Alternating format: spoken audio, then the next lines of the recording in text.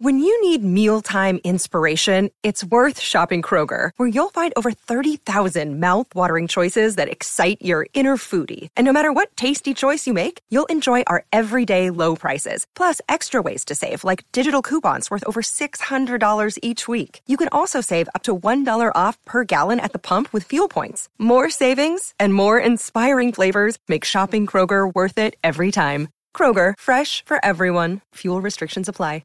Welcome back to the Long Acres Finance channel. Today I'm going to show you my top 10 holdings right now, and I'll talk about my dividend income this year. The purpose of sharing this information is to give you transparency into my actual portfolio, so that you can see that I am actively investing in the stocks I talk about on my channel.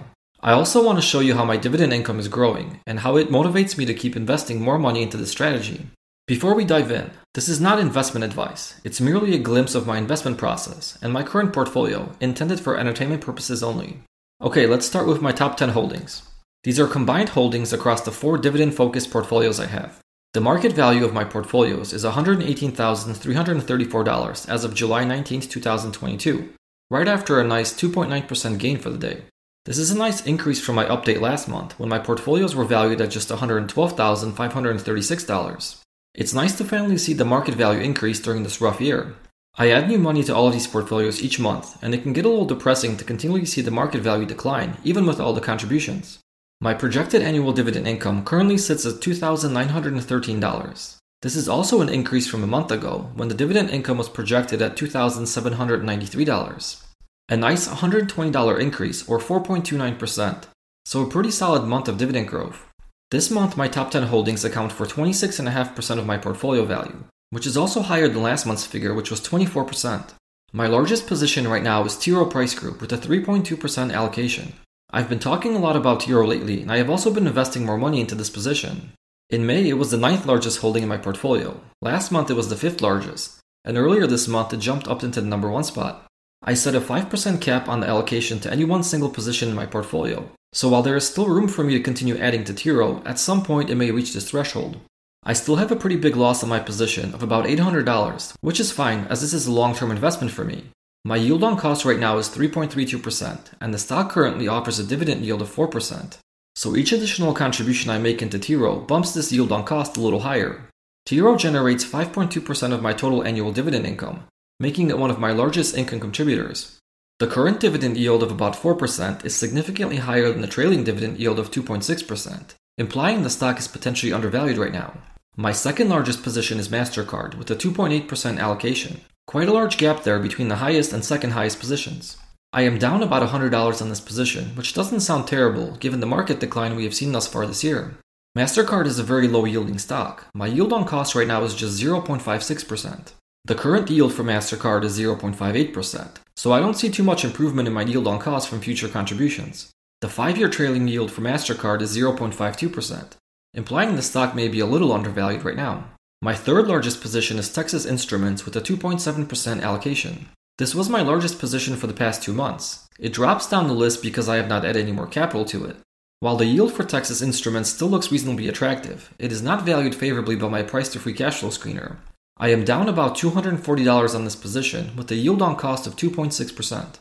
Texas Instruments generates 3.1% of my total annual dividend income. It has a 5-year trailing dividend yield of 2.56%, implying some potential undervaluation. The stock looked more attractive a few months ago with a dividend yield above 3%, and I did add a little bit more money to my position. However, today I have opted to direct my contributions towards more favorable opportunities. My fourth largest position is Humana with a 2.7% allocation. I have not added to this position in a while. The current dividend yield of 0.64% is just barely lower than the trailing 5-year average yield of 0.66%. Implying the stock is about fairly valued. My yield on cost of 0.74% is somewhat better than the current yield the stock offers. I'm up about $430 on this position, and I will likely not add in the near future as I think my dollars are better invested elsewhere. Rounding out the top 5 positions is Amgen with a 2.6% allocation. Amgen is another strong dividend contributor in my portfolio, generating 3.4% of my annual dividend income. I have a modest gain of $244 on this position, which is nice to see considering I kept buying into this stock as it struggled last year. In fact, for a very long time I carried a loss on Amgen, which was tough to look at given the stock market was hitting all-time highs in 2021. The stock currently pays a dividend yield of 3.14%. That is better than its trailing 5-year dividend yield of 2.9%. This implies that it is potentially undervalued right now. I was able to pick up shares at an even more attractive valuation, as my yield on cost is 3.4%. While I still like Amgen quite a lot, I have not contributed any capital to this position recently. The sixth largest holding in my portfolio this month is Visa, with a 2.6% allocation. This is another low-yielding dividend stock that currently offers a sub 1% dividend yield. But the company has a very rewarding streak of dividend growth and has offered capital appreciation above market averages during the past decade. Given my time horizon, I am willing to pass on more dividend income today for potential above-average total returns in the next 2 to 3 decades. I'm about flat on this position with a gain of just $18. Both Visa and MasterCard underperformed the broad market last year, and they did not fall as much as some other popular dividend stocks this year. I've been adding to my Visa position recently, and I will continue to do so in the near future, as I believe the stock still presents a good opportunity going forward. It currently offers a yield of 0.7%, that is better than its 5-year trailing average of 0.63%. My yield on cost of 0.71% is right in line with the current yield, meaning that it's not going to improve at current levels, but that's okay with me. In 7th place, we have Domino's Pizza with a 2.5% allocation, another stock I have mentioned often in recent videos. My position has a gain of $174, or about 6% right now, and I've been adding to Domino's during the last 2 months. The stock currently offers a dividend yield of 1.07%. That seems generous, given the average yield it offered during the last 5 years was just 0.88%. My personal yield on cost is 1.14%, which is even higher than today's yield. You should keep in mind that my yield on cost increases every time a dividend rate increases. So in general, it should keep growing over time so long as dividend hikes continue.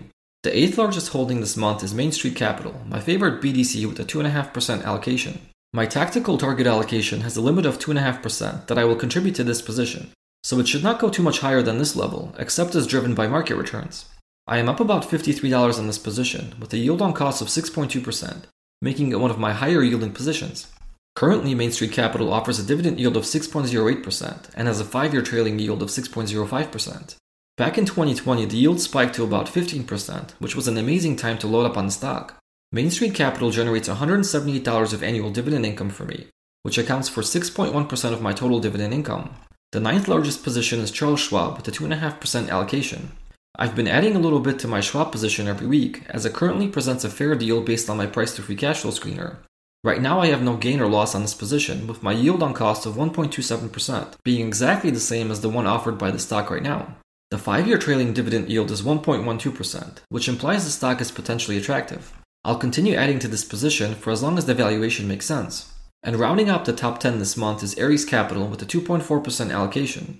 I have a similar cap on Ares as I do for Main Street Capital, so there is a little bit more room to push this position to a full 2.5% target. Ares is by far the highest yielding position in my portfolio.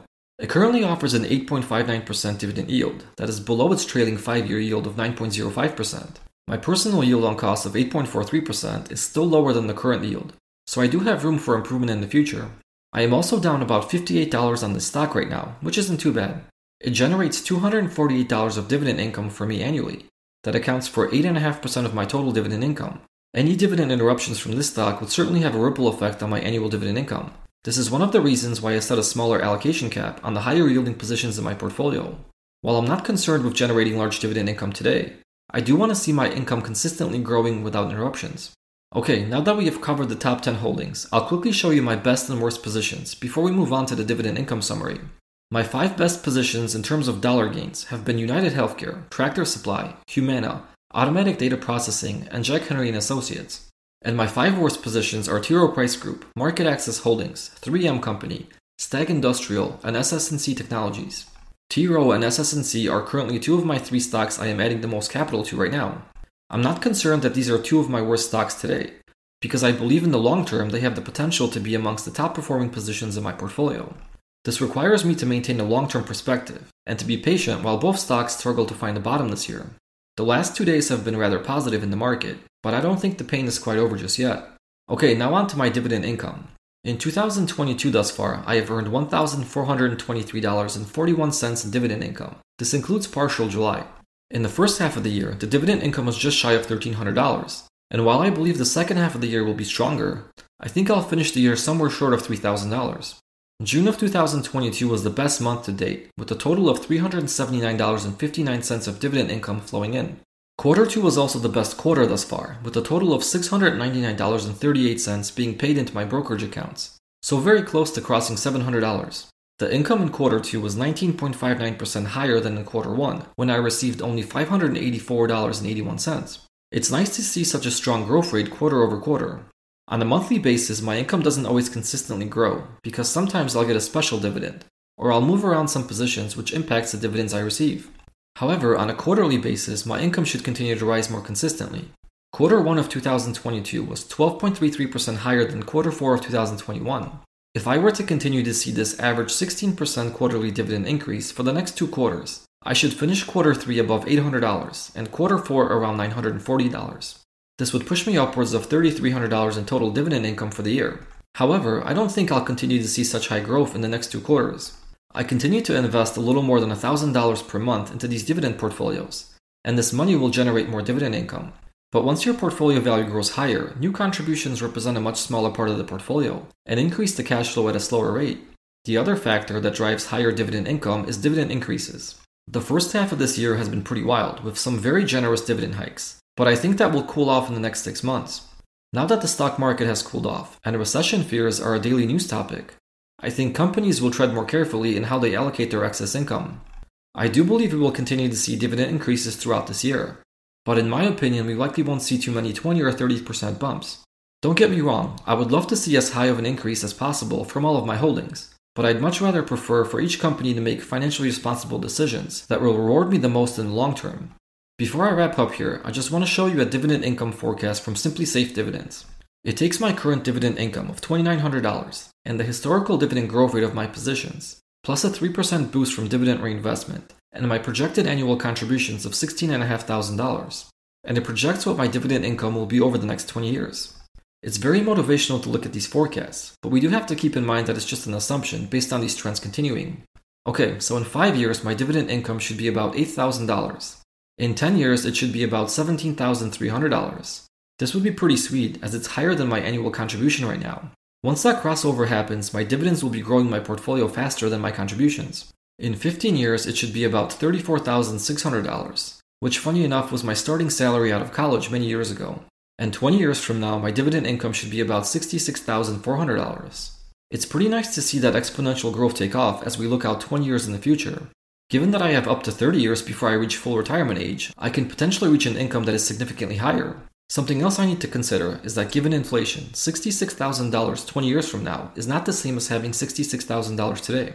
Inflation is sky high today, but that won't be the case forever. I think by next year we should be back to normal inflation levels, hopefully even sooner than that. Let me know what your largest position is right now, and if you are still adding more money to it today. If you enjoyed the video, please give it a like and subscribe to the channel. Thank you for watching and see you next time.